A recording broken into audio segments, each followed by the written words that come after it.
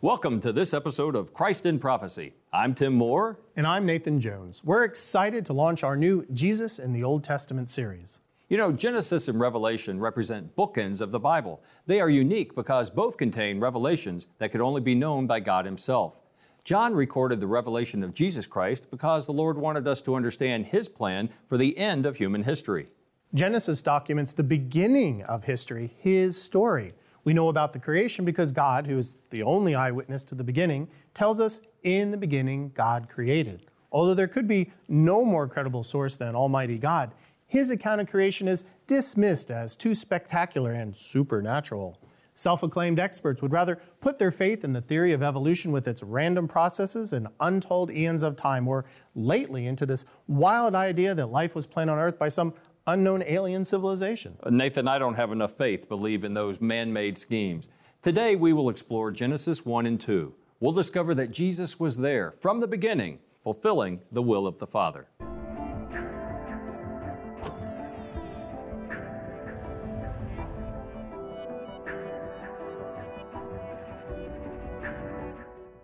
We've come to the Institute for Creation Research here in Dallas and to the wonderful Discovery Center.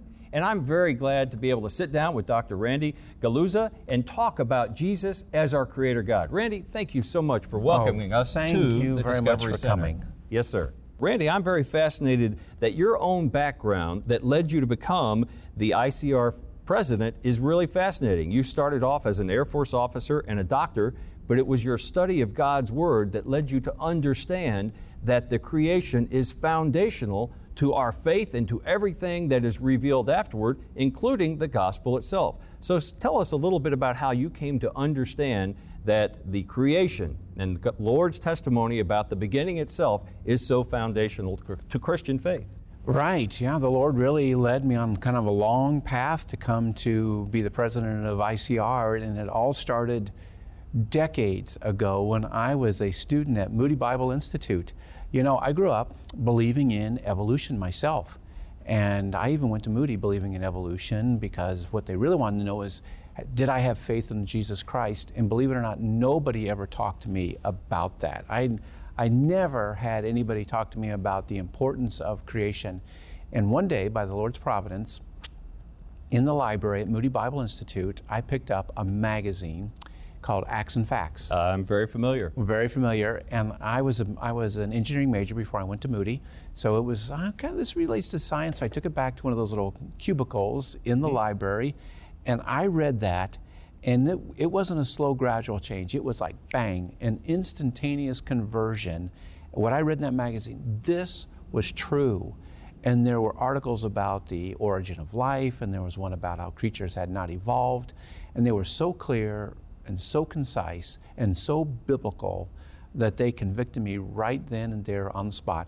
And that's when I knew the Lord was calling me into creation science ministry. I called the founder of the ministry that I now work for, Dr. Henry Morris. Yes.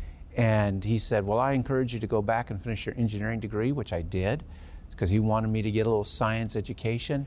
Anyway, chopping ahead several decades after spending some time in the Navy. Actually, I was a naval officer for a decade before I went into the Air Force as a civil engineer. Under the advice of Dr. Dwayne Gish, I went to medical school. The Air Force paid for that, so I spent the time in the Air Force till I retired. And then went to work with ICR the day after I retired, which was the first step to becoming president here. I spent a lot of time in the trenches doing talks and research and things like that until just about a year ago, taking over this new job. So it was kind of a long path, but I was picking up skills and things that the Lord wanted me to have all along the way to get here. But it was the conviction that this is true, the Bible was true, and I could believe the Word of God, which was foundational, and ICR was actually helpful in doing that. Well, I think you and I resonate so well together because we have so much in common, not the least of which is our understanding that the Word of God is true from beginning to end, and really it informs everything else we know.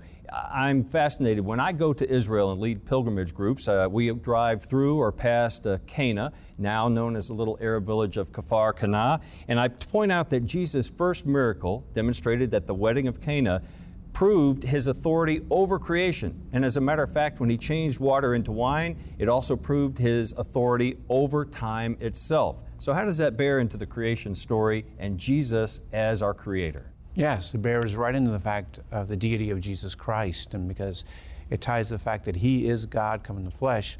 And the Bible makes it very, very clear that it isn't necessarily as we say that God is the creator. The Bible begins with, in the beginning God created. The creator is God. And so it's setting out actually the foundation for the doctrine of theology, that there is a God. Who is that God? Not necessarily as what He is like, but who is He? And the Bible says He is the highest authority. It's almost like a position of rank, which you and I can relate to. Yes, sir. You know, we had wing commanders, and then there was a Secretary of Defense, and then there was the President of the United States, but the highest one is God. God. Nothing goes higher than that, and it sets forth the deity of Christ because He is the Creator, which ties right back to John chapter 1, verse 1, where it says, in the beginning God created, in Genesis 1:1, but the Bible begins in John 1:1. It says, in the beginning was the Word, and the Word was with God, and the Word was God. All things were made by Him. Without Him, not Him was anything made that was made. So it is tying the fact that Jesus is God come in the flesh to the fact that He is the Creator. And as you mentioned, that very first miracle at the wedding of Cana, where the Lord turned water into wine, it demonstrates the fact that He is the Creator and He is Lord over time, as you mentioned. Yes. He turned it into very good wine that would appear to be aged. But the chemical composition of wine is very, very different than water. Yeah. So He is a Lord of time, space, and matter in all of those areas, which is exactly what Genesis 1:1 says as well. In the beginning, time, God created the heavens, space, and the earth, matter. So He ties it all back, and it's just a testimony to the inspiration of the Bible that it goes right back to that wedding of Cana. It certainly does. I think it's a beautiful demonstration of Christ as not just our Savior and Lord, and I say just, but He is the instrument of creation. He is the person of God, the will of the Father manifest through the Son and completed even in that creative act. Amen. You know, when you look at those first 2 chapters of Genesis, the focus of this episode of Christ in Prophecy, God really did lay a foundation for all of human thriving. As a matter of fact, He revealed Himself as the Creator. He marked the separation between Himself and the creation. He demonstrates the separation of man from all of the other created order, all of the other animals. Man was made in the image of God, and then He provided woman to be a companion for man, but obviously separate from man. So man and woman, He created them, and then He established the covenant of marriage. So of all the other relationships that we enjoy as human beings, that relationship of a marriage is special and unique, separated by God Himself. And yet today, we find so many people and so much of our culture attacking all of those separations that God established to make sure that we as His image bearers could thrive. How have we gotten to where we are? Wow. Well, you lay out a lot of good points. Genesis 1 is very, very foundational to establishing that there is a God. Who is God? He is the creator of all things. That He is able to do the supernatural. That He intervenes in His creation. You know, these are things that the secularists all deny. There isn't a God, and if there is, He's not involved or He's not concerned about the creation. The Bible says that is not true on all levels of that. But as you also mentioned, the first chapters in Genesis, chapters particularly 1 and 2, set forth other foundational things as well, other than the fact that there is a Creator, that He did create man and woman, that He did give them together in marriage. And another one that was very important that you mentioned that begins actually in Genesis chapter 1, beginning in verse 26 to 28, is that God created man in His image. Yes. In His image. Now that is really important because we know that human beings and other animals, we share a lot of the same physiology. We eat some of the same foods, our chemical processes are very, very similar. Some people could say, well, maybe we evolved from animals or maybe we're related in some way. And you know, we even share some of the same behaviors. Some animals have emotions very similar to human beings. So if we have some of the same emotions, we have some of the same physiology, what really makes us different than animals? What is it that makes us human? And what makes us human is what you mentioned. We have the image of God. The image of God is really what makes us human. Animals don't possess that, and it is something that is probably immaterial. It's a quality that we have that we can actually know and understand our Creator. We can enter into a relationship with Him. As much as we love our dogs, they can't know and understand their Creator. They cannot enter into a relationship with Him like we can. That's what makes us human. And that's what gives us our value. You know, in Genesis chapter 9, it says, "You will not kill because we are made in the image of God." And the book of James picks it up and says, "Don't even curse your fellow man because they're made in the image of God." So it is what makes us human, and it really is what establishes our worth and value, that we are not to misuse and abuse one another. Beautifully said. You know, it's fascinating to me that to understand that concept that we are more even than our material selves. I asked my children as they were growing up, what makes me, or you know, any one of us who we are? I said, if I cut off my arms or my legs, or if I was disfigured, is it still me? And they grappled with it, and they said, yes, Dad, it's still you. And I said, so what makes me who I am is not just what you see or just what you interact with. There's something special, a quality of that relational that we have, and that's exactly what we have with God when we're in a right relationship with Him, obviously. And yet, those are the foundational truths that are being undermined, again, in our culture. And it's so sad that our Christian nation has become a post-Christian society, and the secular humanists want to proclaim that there is no creator God. Perhaps we descended either from apes or were planted here by aliens. That's one of their latest theories, crazy as it is. And they would assert that man is no different than the animals and actually descended from them, which is an affront to our God and His testimony of creation. And they, as you said, men and women are not necessarily biologically unique in every way, shape, and form, but how have we gotten to the point of saying that marriage is optional, that functionality of men and women can be interchanged? And again, how have we strayed so far from what was once universally understood, at least in the Christian West? Yes. You know, that actually goes right back to the beginning as well. And in this particular case, we would turn to the book of Romans chapter 1, where Paul is going to tell us that invisible things of God are clearly seen, being understood by the things that He has made, or in other words, His workmanship. Yes, sir. When I look at you and you look at me, we see evidences of engineering, we see evidences of design, we see evidences of that workmanship, which is very, very clear. It's very clearly seen. That's in verse 20, but then by the time Paul gets down to verse 25, he says, but they exchanged the truth of God for a lie. In other words, they exchanged something, as you mentioned it was right. They exchanged the true Creator God that Paul is talking about for, literally in the Greek, the false God. And in this particular case, the false God is nature, where they begin to worship nature because they begin to worship and serve, in a religious sense, the creation more than its Creator God. Yes. That's where we strayed today, and there's like scientific backing behind this, that somehow nature, in some way, gives life. Nature somehow gives life to everything that's been on this planet, and then nature brings about the diversity of life. So rather than God creating nature, the view that dominates the scientific world today is that nature somehow creates itself. Nature created itself in the Big Bang. Nature creates life. Nature creates the diversity of life. Therefore, why shouldn't we worship nature and look to nature? And the moment we begin to look away from the Creator God to worship and serve that which He has created, we have gone down a major path of rebellion. Yes. Of which the fruits, the rejection of marriage, the rejection of all the standards that we have for society, The rejection of biological difference the between men and biological women. differences, There's which is, especially today. Yes. That all stems back to this militant rebellion against the Creator.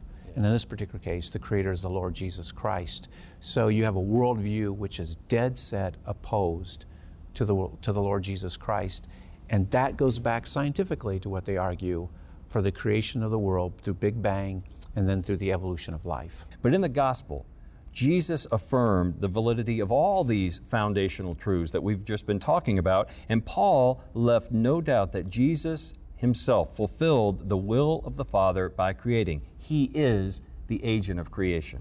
You better believe he is. And the book of Colossians chapter 1 sets that forth very, very clearly, that by him all things were created. And Paul concludes that he is the image of the invisible Father by the fact that he is the creator and redeemer of all things. And the Lord Jesus Christ, as you rightly recognized, God come in the flesh, he affirmed these foundational truths, that there was a creation, that there was a worldwide flood. You remember in the book of Matthew when the Pharisees came and said, is it lawful for a man to put away his wife? Is it lawful for this kind of divorce? And the Lord takes them right back to the beginning and says, have you not read? Yes. Have you not read that from the beginning of the creation, God made them male and female? And that's going right back to Genesis chapter 1. And then picking up in Genesis chapter 2, he says that he brought them together, and what God has joined together, let not man put asunder. Amen. That's in Matthew chapter 19. Then a few chapters later in Matthew chapter 24, when he's talking about the end times, your area of expertise, he says, as it was in the days of Noah, so shall it be in the end times when the Son of Man is coming back. He refers right back to Noah. Paul referred to the first Adam, the second Adam. Whoever wrote the book of Hebrews, which I think it was Paul himself, he in chapter 11, he talked about Noah built an ark to the saving of his house. Peter picks up on that same thing in 2 Peter chapter 3. He says that the world that then was, being overflowed with water, perished. So you have the Lord Jesus Christ, Paul, Peter, other apostles, all affirming these foundational truths. All testifying. And you know, the Lord himself is the testifier to the beginning. Many people say, well, we can't know what happened at the beginning. If we believe God, who was there and who testified throughout the totality of Scripture, then we will understand. And yet it is a rejection of God. And so I've been speaking lately about Abraham and how he was credited with righteousness because he believed God. Well, God has given the testimony not only in Genesis, but throughout the New Testament and through the mouth of Jesus himself that he is the creator. Here's how he did it. Do we believe it? Amen. Well, I personally love the materials that ICR distributes and the insights you offer, from Acts and Facts to all the other wonderful products and publications and even the video series and everything else. And you stress that acceptance of God's own testimony regarding the creation is critical for those who claim to follow Christ. In fact, the creation account is absolutely linked to the gospel itself. We'll talk about the fall next week, but tell us, how does the creation become foundational to understanding the gospel? Yes. You have to go right back to the book of Genesis, actually Genesis chapters 1, 2, and 3, where in a nutshell it says this: man was created, man disobeyed, so there was a real man who brought in real sin, bringing in real death and judgment, meaning that we needed a real Savior on all of that. That is what's foundational. And then you pick up in Genesis chapter 3, where the serpent came in, deceived Eve, Adam rebelled, it brought that judgment in.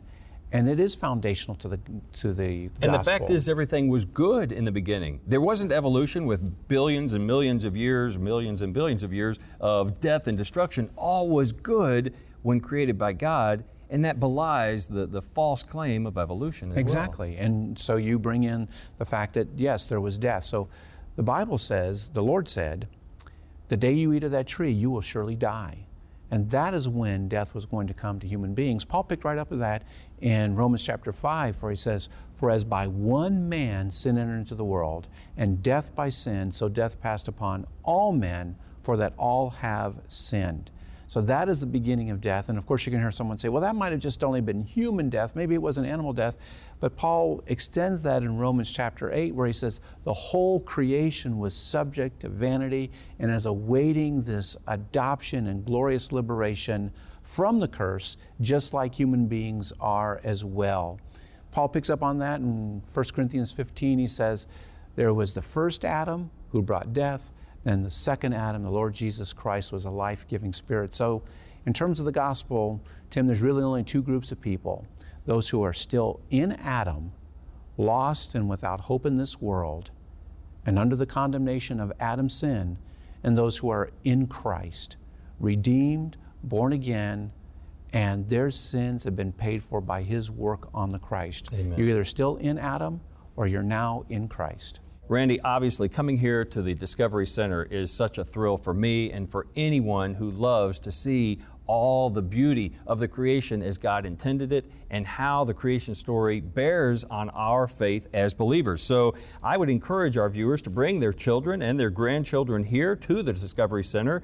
It's very close to the airport here at Dallas. But how can our viewers connect with ICR to get your materials and to stay plugged in to all the things that you're sharing on a day-to-day basis? Wow, thank you very much. Well, I would encourage you to go to our website. That's the easiest way, icr.org. That's kind of like the gateway to finding anything that you might want. There's two things that would help you get to know us better. One is the little tab called Publications. We send out, as you've received for many, many years, a free magazine. Donors make it available.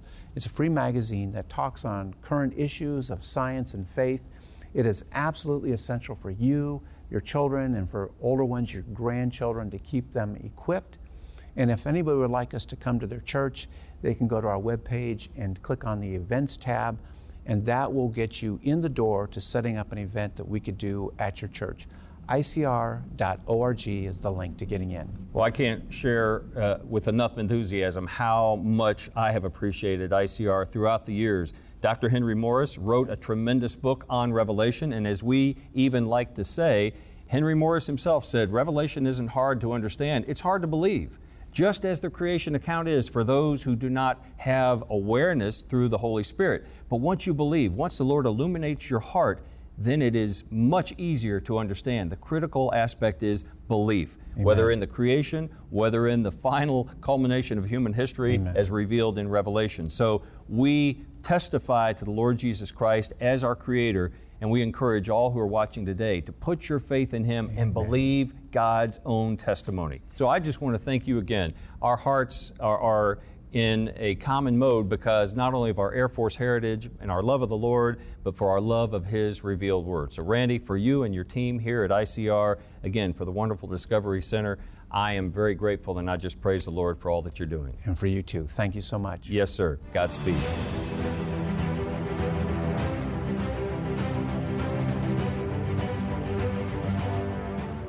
The great lie of evolution scoffingly contradicts God's testimony about creation. Charles Darwin's theory systematized a set of ideas regarding incremental changes in plants and animals based on old Earth assumptions. He postulated that all creatures evolved from lower life forms over eons of time through countless cycles of death and what he phrased natural selection. Although he could never explain how the first life forms arose, his idea appealed to those who wanted an alternative to the biblical narrative. Advocates still contend it offers a plausible explanation for the diversity of life. Ignoring the law of entropy, they think that given enough time, genetic progress could happen through random mutations. The drive towards secularism only accelerated the embrace of this atheistic theory in Western society. The belief that nature could somehow select only the fittest members of any species gave rise to the pseudoscience of eugenics and led to genocide, horrific racial abuse, and the Holocaust. In recent years, scientists like the ones at ICR have proven all the presuppositions of evolution to be false. Darwin thought individual cells were mere blobs of tissue. He did not have the technology to delve into the mechanisms within each cell that are irreducibly complex. He did not understand the complex relationships between many plants and animal species that would prevent one from surviving without the other.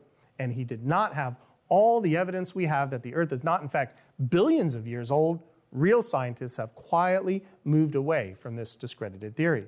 And yet, evolution is still preached at every governmental school and many Christian institutions as well. Old Earth assumptions are still presented as factual, and the Bible account is dismissed as foolish and irrelevant. This is a tragic sign of the times because it demonstrates the foolishness of a world determined to reject God. Fulfilling Peter's prophecy, scoffers reject the testimony of God and the promise of Jesus' coming. Instead of worshiping the Creator, many in our own society deify nature as a whole. Speaking to the unbelieving world, Paul said they exchanged the truth of God for a lie and worshiped and served the creature rather than the Creator who was blessed forever. Your children and grandchildren are being told that the Bible is full of myths, legends, and superstitions, while the science of evolution, which educational elites don't even refer to it as a theory anymore, is the unchallengeable mantra of modernity. Many are accepting Satan's lies and turning away from our Creator. Take care that you guard the hearts and the minds of the ones you love, lest they be given over, in the words of Paul, and led away from God to destruction. Wow, Tim, the Discovery Center looks like a wonderful place to visit. It certainly is. You know, Genesis sets the stage for everything that follows. Before anything existed, God was. He is the eternal I Am, outside of time and above the natural cosmos.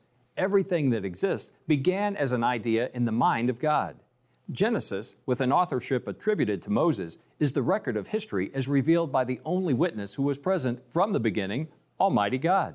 We refer to that portion of Scripture that came before Jesus' first advent as the Old Testament. It was written by a variety of inspired authors, but that term conveys the realization that the Old Testament is a unified testimony. And in other words, it is God's meta-narrative, His overarching story. And Jesus is there from the very beginning. The New Testament explains that Jesus Christ was the author of creation, the Word of God who was present with God in the beginning because He was God.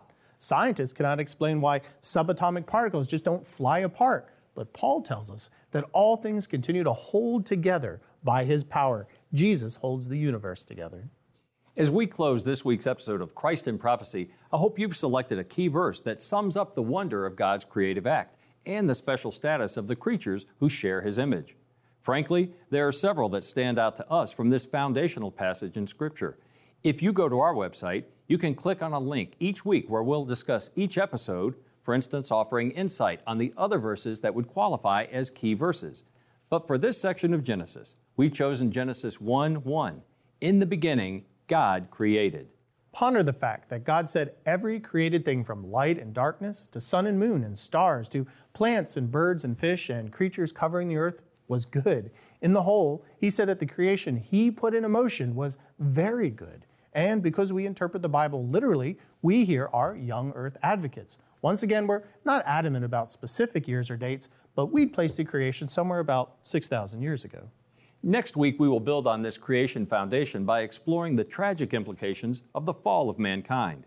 We'd encourage you to read Genesis 3 and 4 and consider what verse captures that earth-shattering moment in human history. Look for Jesus in that passage of Scripture and see how God telegraphs His plan of salvation from the moment man is separated from Him by sin. For now, this is Tim Moore and Nathan Jones saying, "Look up, be watchful, for the author of creation is drawing near."